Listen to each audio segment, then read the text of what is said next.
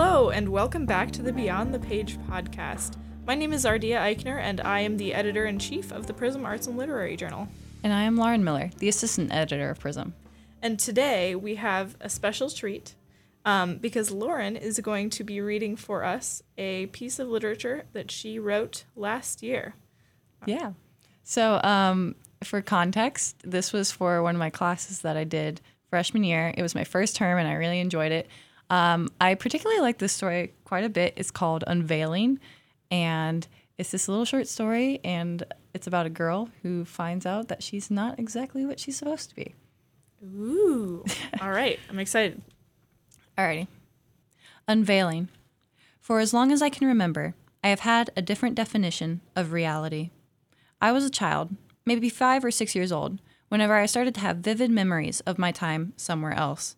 The dirt would be moist from the rain, piling up onto the wooden log that I embellished. There were pink and yellow plastic animals for me to grab the slimy handle with my plump hands and saddle the slick seat with my bum. The dirt crumbled off my hands as I swung myself back and forth. My life outside of reality was mundane, and I loved it. If my mother told me that the park was closed, or that we couldn't go to that river, or maybe we shouldn't get that piece of candy, I knew at night that I could get what I wanted. It never shocked or scared me to not have my parent around. It was normal, and nothing extremely bad would happen to me. It's the closest thing that I think people have to dreams, and when I heard my classmates talk about their weird hallucinations, I pondered how unrealistic the situation sounded. They went to Mars, or on a cloud, or flying through Manhattan with only underwear on. My dreams felt realistic. I couldn't fly, nor run super fast, nor scream super loud. I was normal, and I wanted to be like them. It made me crave the idea of crazy dreams. I'll say it like this. Whenever I go to sleep, I go to a different place. Whether it be Rome, Berlin, China, an island, anywhere you can imagine. I vary in between time periods, once falling upon ancient Greece in the reign of Elizabeth II. But I will never, ever visit twice. I never meet the same people another time. I started to realize that what I had wasn't normal around my middle school years. It was in the fall, nearing winter time, and the leaves still remained golden. Aisles of red, orange, and yellow splotches of leaves would fill the sidewalk as I went to school.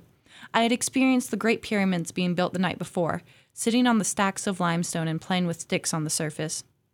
I sat next to Samantha, a girl with vibrant, long red hair that complemented her pale skin and freckles.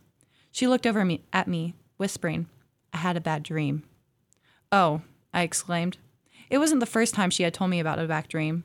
The last time it was a dragon eating her. The next it was falling into a worm of slugs, Bigfoot chasing after her, that kind of stuff. Stuff that would never, in our lifetimes, would ever happen. "What about?" I asked. She shuffled closer to me, peering down with sullen eyes. "I got lost, and a strange man took me." "Huh," I nodded, shuffling back to a comfortable distance. This had happened a couple times before. Once in Boston, then in China, a few times in the Middle Ages. And, needless to say, I turned out just fine. I would wake up a few minutes after the abduction without a spot on me, laying in my bed the next morning. "Sounds bad," I exclaimed. "Bad?" Samantha questioned. "Yes, bad." "Not really bad?" she questioned again. I paused. "What do you mean?" "I mean," she reared her vision to the side. "That's a realistic dream. That could happen." I nodded again. "I'm aware," I said tersely. I didn't see anything particularly shocking about her dream. It was closer to what mine would be like, yes, but it wasn't anything to whine about. She glared at me, not receiving the comforting that she craved, expected, desired, and ran over to the teacher. After a few hours of absence, Samantha came back in, and the teacher pulled me over to the side, telling me that dreams like this were very important, and that if you or your friend had one, to notify an adult immediately. I told her that this kind of thing had happened to me multiple times, and it wasn't anything to stress about. I was put into counseling for the majority of my middle school years, and my parents were questioned multiple times about my apparent absences. I had the sudden realization that I wasn't normal, that this shouldn't happen. I shouldn't be able to get out of situations, and I shouldn't be able to go somewhere different every night, and I shouldn't be in compromising moments, and I shouldn't be in different time periods. But I was, and there wasn't anything I could do about it. If I died, I merely woke up. If I did something wrong, there were no repercussions. People in the real world were terrified of moving for fear of failure, yet shunned me whenever I did what I wanted to do. I grew and isolated in my classes, whispers going behind my ears and through the halls, quiet all the way through my high school years. It was sickening. and I was superior. Part 2. I walk out of my office on a Tuesday afternoon, I'm assuming. I lose track of time often. My coworker waves at me, smiling cheek to cheek, peak shades rumbling through their face. I smile back, gracefully waving goodbye as I take my lunch break. My heels clack on the sidewalk of 4th Street, approaching the one and only Papa's Pork Cork, a busty diner serving the most delicious pulled pork sandwich I've ever experienced. It has to be the special sauce, I'm sure of it. I ordered the sandwich to go, making haste to get it done with my lunch break early so that I could get working back in the office. I'm one step away from being executive director, and I'm sure I'll get the position. As I walk, my eyes settle at the paper on the corner. Not a normal occurrence, since daily events don't particularly interest me anymore, but I took one out of the container anyways. I sit down on the bench in front of me, slightly wet from the rainfall the night before, sinking into the bottom of my leggings.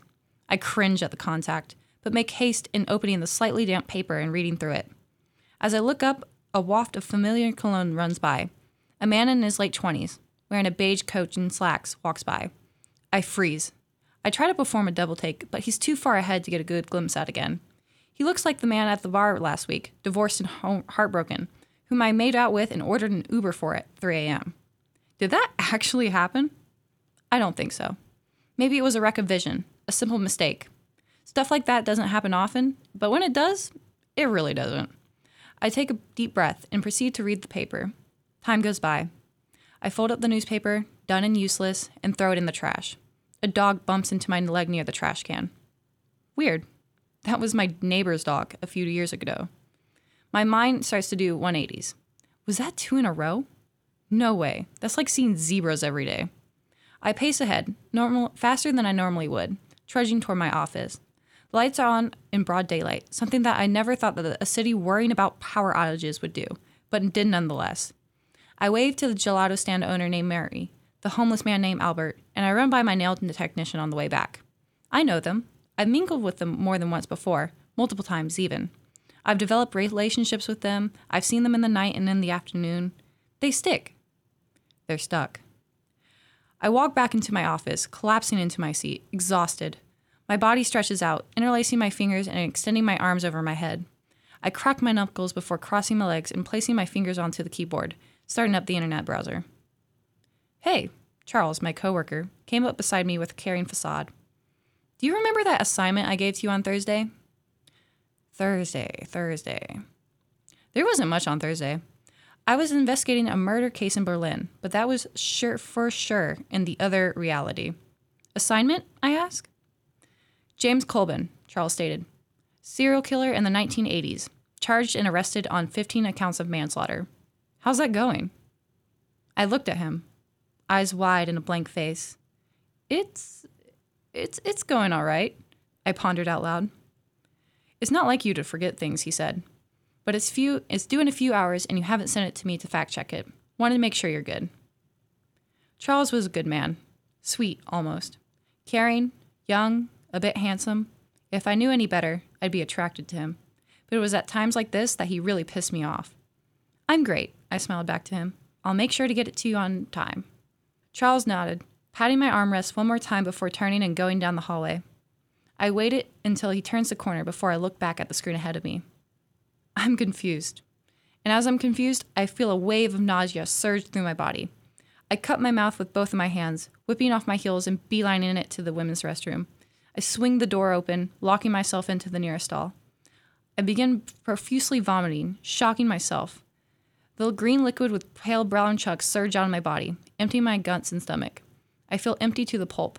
I heave, trying to catch my breath before feeling the liquid bellow up through my esophagus once again. What did I eat to make me feel so sick?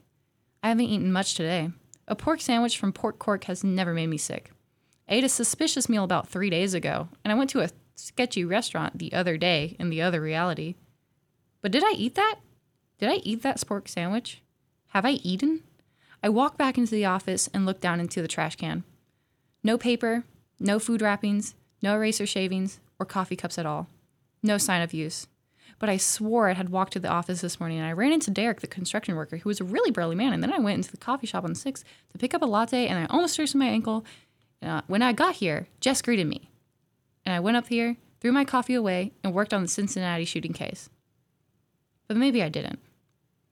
I walk over to ask Charles if Jess was in this morning, and he states that she quit a few months ago, that I had been in the office all day, and that I had never went out to take a break. But maybe I did. Maybe I did, just not here, where it actually matters, where my livelihood actually depends on what I do. But maybe I didn't. But maybe I did. But maybe I don't know. That's really interesting. I like that a lot. Okay, well, is there anything you would like me to explain? Because I feel like that was like kind of hard to hear and not like read, if that makes sense. I mean, I think like if there's anything about it that you want to sort of go through, I'd be happy to hear it. Yeah. So the summary is a girl, she has one reality that's always permanent, like we do every day. And then whenever she goes to sleep, she'll go into a different time period. And the story is about her not realizing what is real and what is fake now because she's had to deal with that so often and sort of seeing what it's like to not know where you are in life. It's surreal, right? Yes, it's a little bit surreal. I think you captured that feeling really well, though. Okay. Of the, like, anxiousness of being, like, you know, which parts of what is happening right now are actually happening right now. Thank you. If this was a longer story, the idea, like, actually what had happened was that she had committed an error in the other reality. And so a person came up in the true reality and was like, you've done something wrong and now it's your time to pay for it, basically. And so now she can't, like, decipher what's what.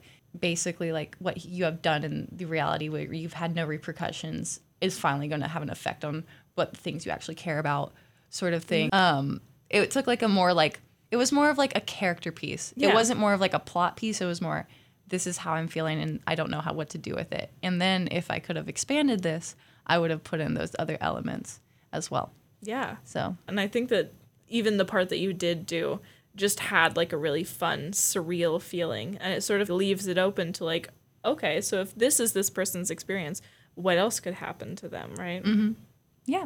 So thank you. Hope you enjoyed. If you're confused, that's the point. But yeah, that's that. So yeah. Well, thank you. Thank you for letting me read today. I enjoyed it. So. Yeah. Well, thank you for reading. So we have a blog called the Back Matter Blog. We post every Tuesday and Thursday. If you're listening to this on iTunes, you can head over there. And if you're listening to this on the blog, make sure to stay tuned every Tuesday and Thursday.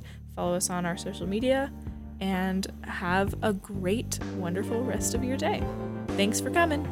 Bye-bye.